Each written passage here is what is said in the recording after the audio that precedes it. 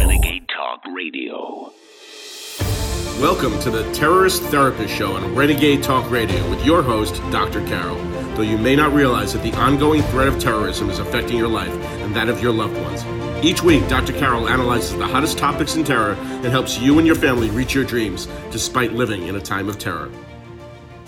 Is the Parkland shooter, Nikolas Cruz, a terrorist? Welcome to the Terrorist Therapist Show. I'm Dr. Carol, a psychiatrist and your terrorist therapist. Today we're going to be talking about the 1-year anniversary of Parkland, but from a terrorist therapist point of view, not the usual coverage that you have seen. This is the question: is Nikolas Cruz, the Parkland shooter, a terrorist? Now, in a sense, of course, he is a terrorist because he did create terror, a whole lot of it, and he killed 17 people and injured 17 people and went on a deadly spree. So in that sense, because he created this terror, he is a terrorist. But let's look at another aspect of that. What about how much are school shooters in general influenced by ISIS or other terrorist organizations? I mean, if this seems a little far-fetched at first glance, let me explain to you why it isn't. Now, I'm not saying that Nikolas Cruz or any other school shooter was necessarily a member of ISIS or Al-Qaeda. I don't mean that. But what I do mean is that school shooters, more recently, the more recent ones, the more recently they have been school shooters, the more they have been influenced. Obviously, since 9/11, they have been influenced by terrorists and by the attacks that terrorists cause, radical Islamists I'm talking about. Why is this? Because school shooters, who, particularly when they are troubled, like Nikolas Cruz was, sees news report after news report after news report of actual radical Islamist terrorists and see the attention they get, see the terror they cause, see how powerful these terrorists are because of the damage that they perpetrated. And consciously or unconsciously, this influences them to want to become a terrorist of their own, at least, to do this kind of make people so scared of them and make people believe that they are powerful because really deep down they feel powerless. And certainly Nikolas Cruz, who had an extensive amount of problems, psychological problems, since he was very little, with his father dying when he was about 5, and then his mother dying just before he went on this rampage. That was the trigger, and all kind of abuse and bullying and underlying psychiatric problems. So when he would see all of the mayhem and all of the media coverage that actual terrorists get, surely it seeped into his mind that if he did this, everybody would be sorry. They would all be sorry for how they treated him, and he would get his revenge, particularly on the school from which he was expelled, Parkland, the Marjorie Stoneman Douglas High School. And so, and one of the things that is a little eerie in terms of kind of proving the point that perhaps, at least unconsciously, he was influenced by actual terrorists, ISIS-type terrorists, is the fact that he picked Valentine's Day to have his attack. Now, of course, on one level, that was because Valentine's Day, when everyone is supposed to be expressing their love to everyone else, to people, who are close to them, he was unloved. From the beginning, he was unloved. He was given up for adoption. He felt rejected by his biological parents and felt unloved at the school, certainly. And so that's part of it. But also, he picked a day that would make his attack particularly iconic just like ISIS terrorists do, or even Al-Qaeda. They pick places and dates that have particular significance so that their attack will be remembered. And in fact, Nicholas Cruz, for as troubled and mentally ill as he is, by picking Valentine's Day, in a sense, spoiled Valentine's Day, at least certainly this first year, and to another extent, to some extent also in the future. He made Valentine's Day, the anniversaries to come, to this year and the ones to come, a sobering kind of day, because in addition to the roses and the flowers and the candy, we have in the back of our minds at least the awareness of Parkland happening that day, and that was such a tragedy and so sad, and so on. So just like ISIS, he picked an iconic day that does have far-reaching effects. Again, I am not saying that he has pledged his loyalty to ISIS or Al-Qaeda or any other terrorist organization, but I am saying that indeed he was influenced by them and to create his own kind of terror. Now, this attack that he perpetrated was the deadliest school shooting that there has been so far. I'm sure someone will unfortunately outdo him at some point. This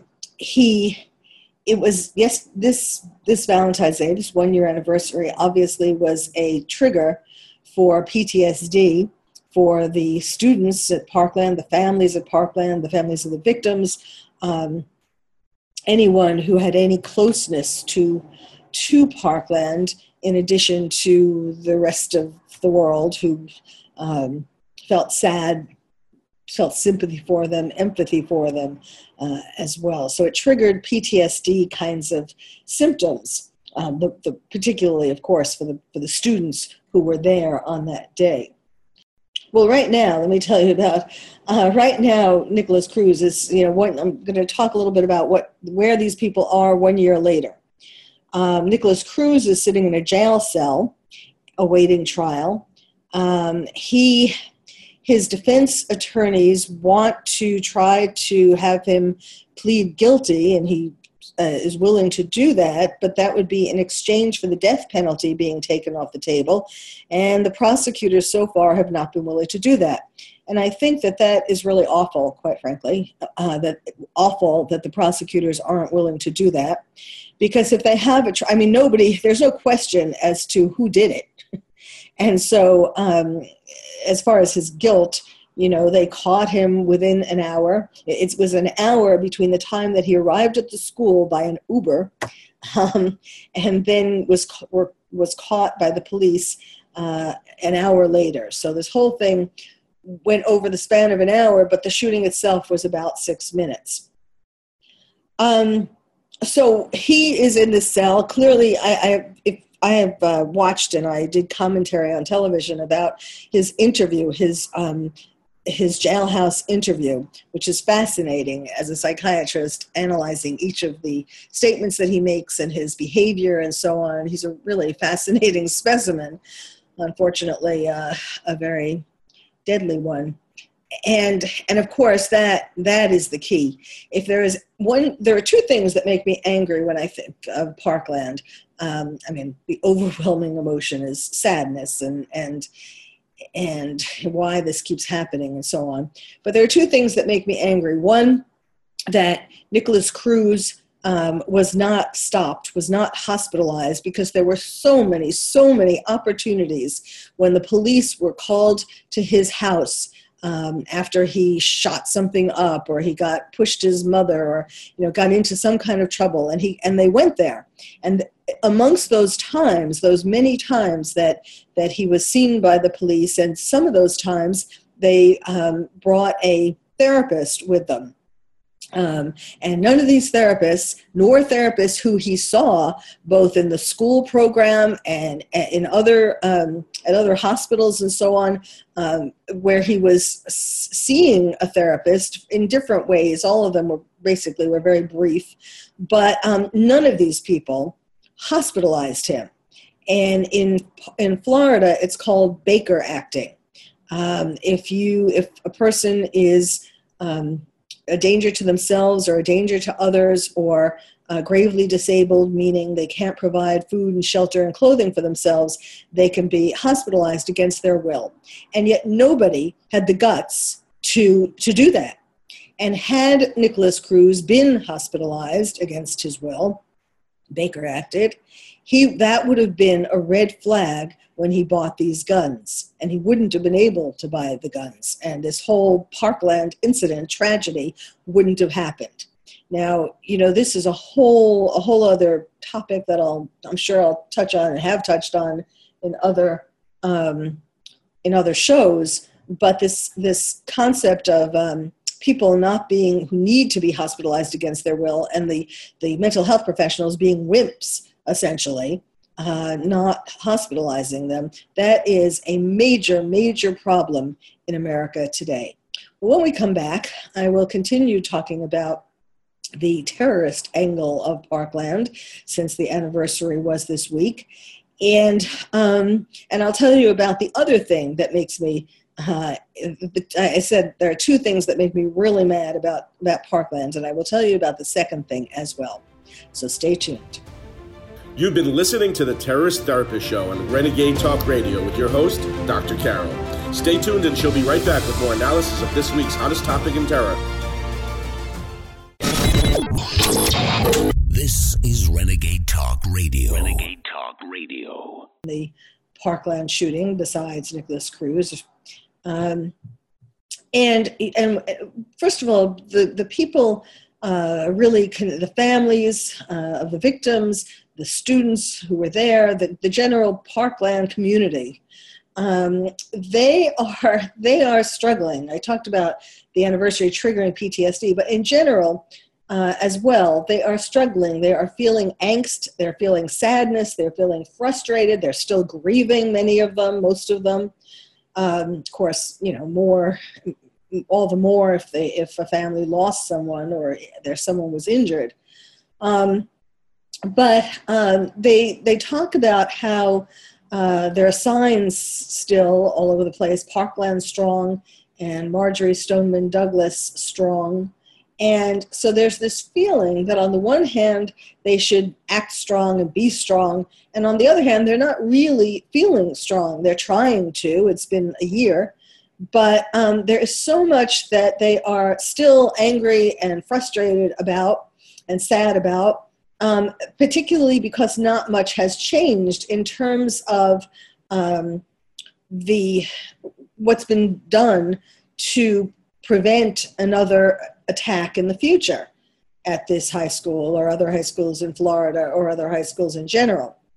And there's also a lot of anger and discontent amongst the people of Parkland because of the fact that the people who were responsible, at least some of the major people who were responsible for the security being lax and the response being bad, the police who stayed outside or the sheriffs that stayed outside and didn't go in and didn't protect the students. So far, the former Broward County Sheriff, Scott Israel, it was only 1 month ago that he was suspended.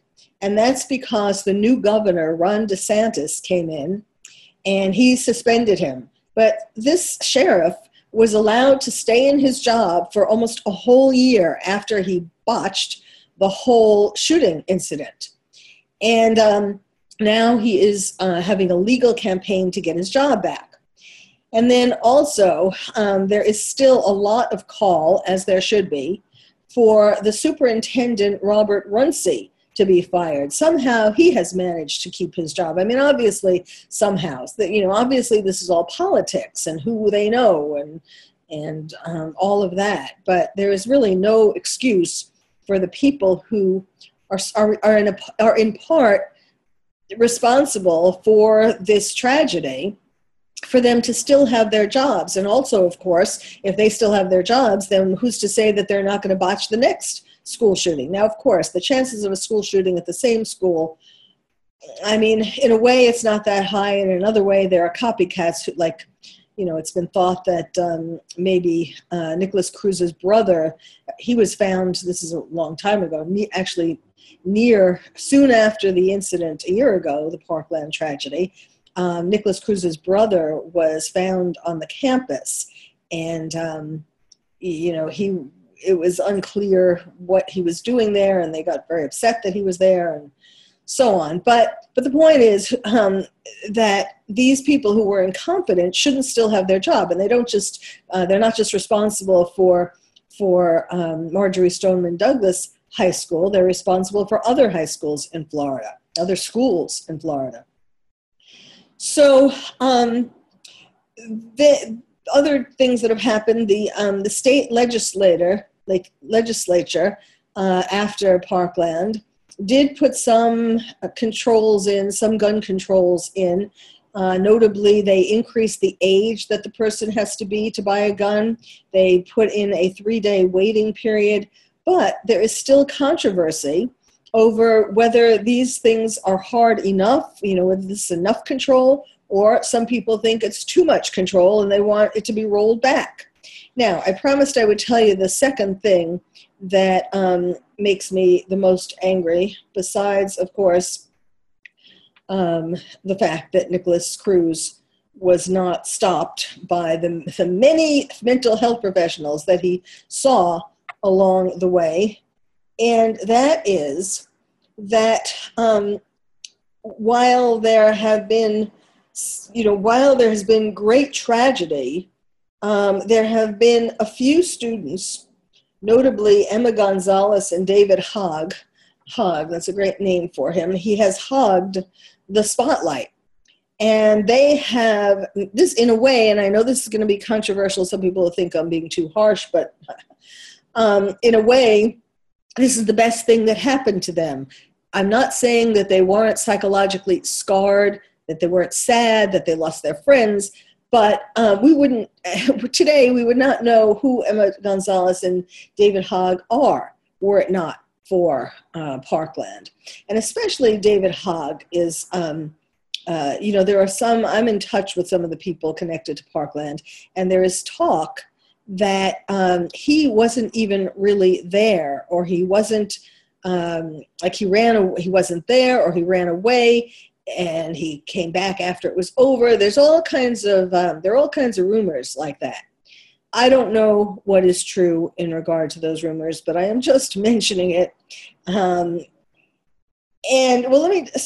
he particularly, before Parkland happened, he already had a plan. He was supposedly choosing between engineering and journalism, but he had plans he wanted to be in the media in some way. And he got his dream when this tragedy happened, and he is going full tilt. And I'll tell you more about him, but let me just mention, now Emma Gonzalez, she was 19. She was a senior and president of the school's Gay Straight Alliance. She was in the auditorium when Nicholas Cruz came in. She was hiding, she was comforting fellow students, and she was searching the internet for updates until the authorities came in and helped them to exit the school. And then her claim to fame began when she took on President Trump and the NRA and politicians and every foe of stricter gun laws in a speech that she made in Fort Lauderdale just days after the shooting. And she said, "We call BS." That was her recurring theme in her speech. And when she was saying that towards the people who could have prevented the attack, or the fact that, or some people who are saying that stricter gun laws wouldn't help. And now her Twitter handle has more than 1.6 million followers. Now she's currently attending the New College of Florida. She was honored by Variety as one of the 5 2018 Power of Women. But she at least, she was very strident. She is very strident. And I think she's sincere in what she is trying to, what she is trying to accomplish. She didn't start out before Parkland looking to have, at least that has not been reported about her. It does not seem that she started out wanting to have a career in the spotlight before Parkland. David Hogg, on the other hand, he was a senior at the time, and he, at the time of Parkland, of the shooting, he had an internship at the local paper, the South Florida Sun-Sentinel. And if you've been looking at, if you've been following Parkland, the Sun-Sentinel was the one who had most reports about Parkland. And of course, he had an internship there at the time. And now according to him, he was crouched in a dark classroom when the shooting started, and then he waited for a SWAT team to come and escort him out to safety. And get this, so while he was waiting, he turned on his phone's video recorder, which is really not what you're supposed to do, as you may well know, in classes where you learn what you're supposed to do when there's an active shooter. One of the things that you do is to not make your iPhone, your cell phone, make any noise. And he's, turning it on, having it be on in order to record. Anyhow, he narrated, not just the cell phone being on, but he narrated the events. So he put all his the students around him in danger as he's making himself a journalist. So then he gave the video to the Sun-Sentinel, and then he went back to school and started holding court with the TV crews that came. And he, the next day he was on Good Morning America, and he was off and running. And now he's written a book with his younger sister called Never Again, A New Generation Draws the Line.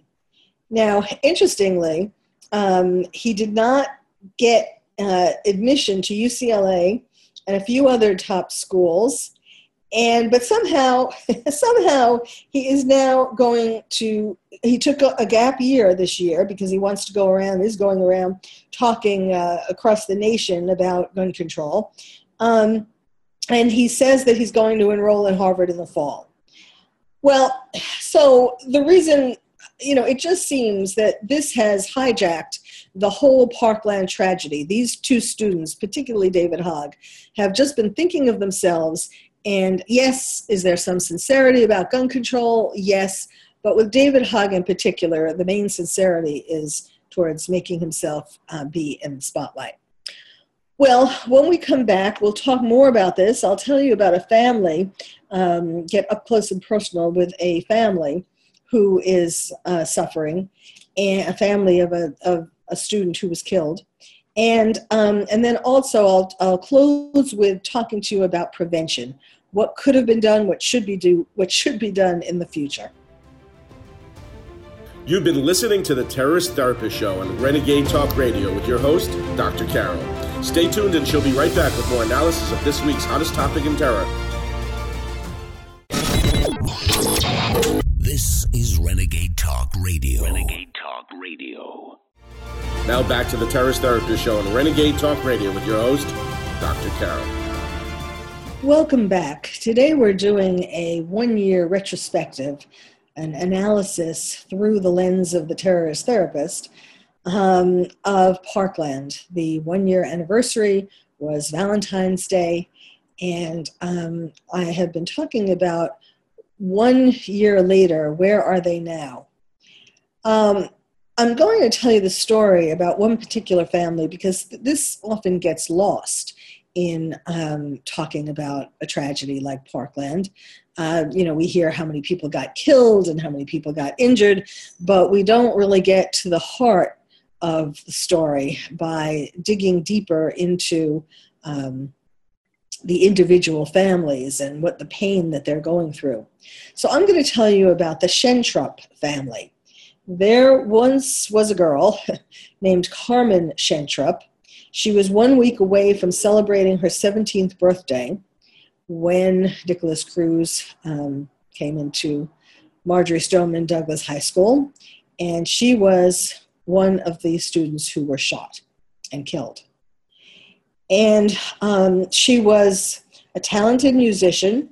She wanted to become a medical researcher, and particularly to find a cure for the disease ALS, a neurodegenerative disease. So she had all these dreams. And her parents, she had two parents and a younger sister and an older brother.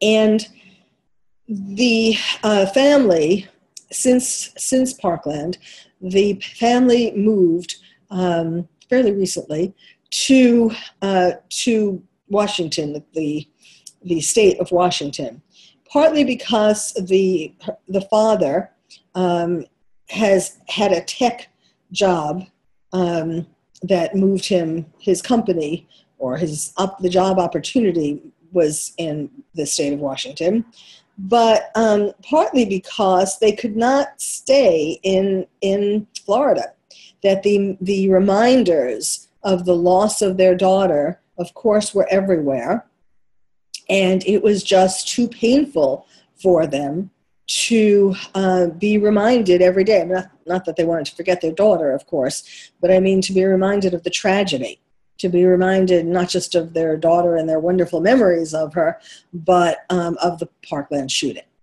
So interestingly, her sister talks about how, her younger sister did not want to move because she didn't want to leave her friends. And she's 14. The sister, Evelyn, is 14.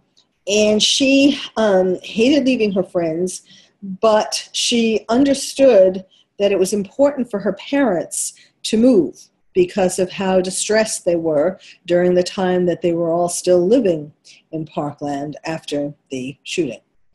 And so she, it was really brave of her, in other words, to do that, to be willing to think of her parents instead of herself, that it was, that she was willing to move and leave her friends and leave the comfort of her friends after this tragedy in order to help her parents. Now, so Evelyn began school when they moved to Washington, and she was trying to be brave, and she started having panic attacks after a little while. She says that she thinks that the change was just too much, and that she moved to a different state, she went to a different school, and she started having panic attacks, and she was unable to stop crying. And so her family decided, and she decided that she couldn't go to a regular school, and so she's doing online studies, which is kind of sad. It's never as good to be, for anybody, nothing to do with the Parkland, but it is never as good for people to do home study, online studying, rather than having the socialization and everything else that real school offers. Just a side comment. But she was feeling being in that school suffocating, and her parents felt suffocated in Parkland before they left. And it was just part of the thing is that the family got more and more angry the more they learned about all the things that caused this attack that could have been fixed, like the FBI had received tips months before the incident, and it just kind of fell through the cracks. Remember, people saw postings of Nicholas Cruz online, and they warned the FBI. They showed he had guns and so on online, made statements, and they got the FBI to pay attention. Well, they sent it to the FBI, but but the FBI did not really do anything. And since then, the FBI has admitted that the tips fell through the cracks. Then, of course, the security, gates that were left unlocked, a delay in calling a code red alert once the shooting began, the officers who didn't respond, who didn't go in to confront Nikolas Cruz, and of course, all the people over the years who didn't do anything to put Nikolas Cruz in the hospital or give him sufficient psychiatric treatment. And the father of this family said, lots of people knew this person was troubled. He signaled his intent for years. The only thing more he could have done to signal his intent was to buy a billboard on I-95 and put a billboard up there, because he was telling people all the time that he wanted to go do bad things. People were taking this information and giving it to the people who were supposed to do something with it. All of them were failing. It was just failure after failure after failure. So, imagine that. You lose somebody you love, and then you find out afterwards about all of these things that could have and should have happened to prevent it. So then, of course, the mother talks about what does she say, meeting new friends in this new place that she moved to.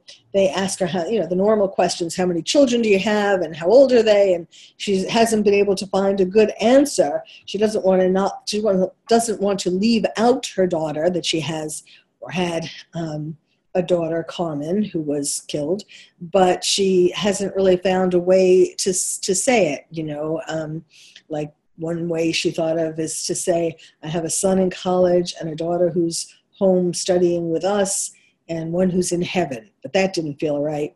And then other ways that she thought of, and her experience was also that whenever people would ask, where did you come from?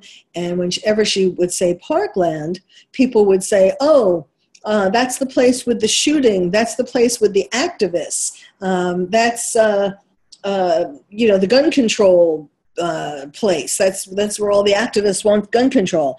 And she said it was so painful that nobody was asking about or remembering the students who died. It was all about these activists, and that's what I was talking about earlier with David Hogg.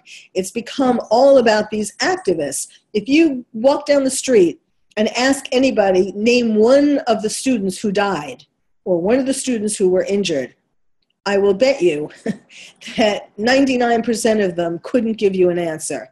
But if you ask them, who are some of the activists who are trying for gun control, who came from the Parkland, shooting incident, they would tell you Emma Gonzalez, or particularly they would know the name of David Hogg. And that is sad. And that is totally unfair and not right. And it is not their names that should be remembered. It's the names of the students who were killed or injured.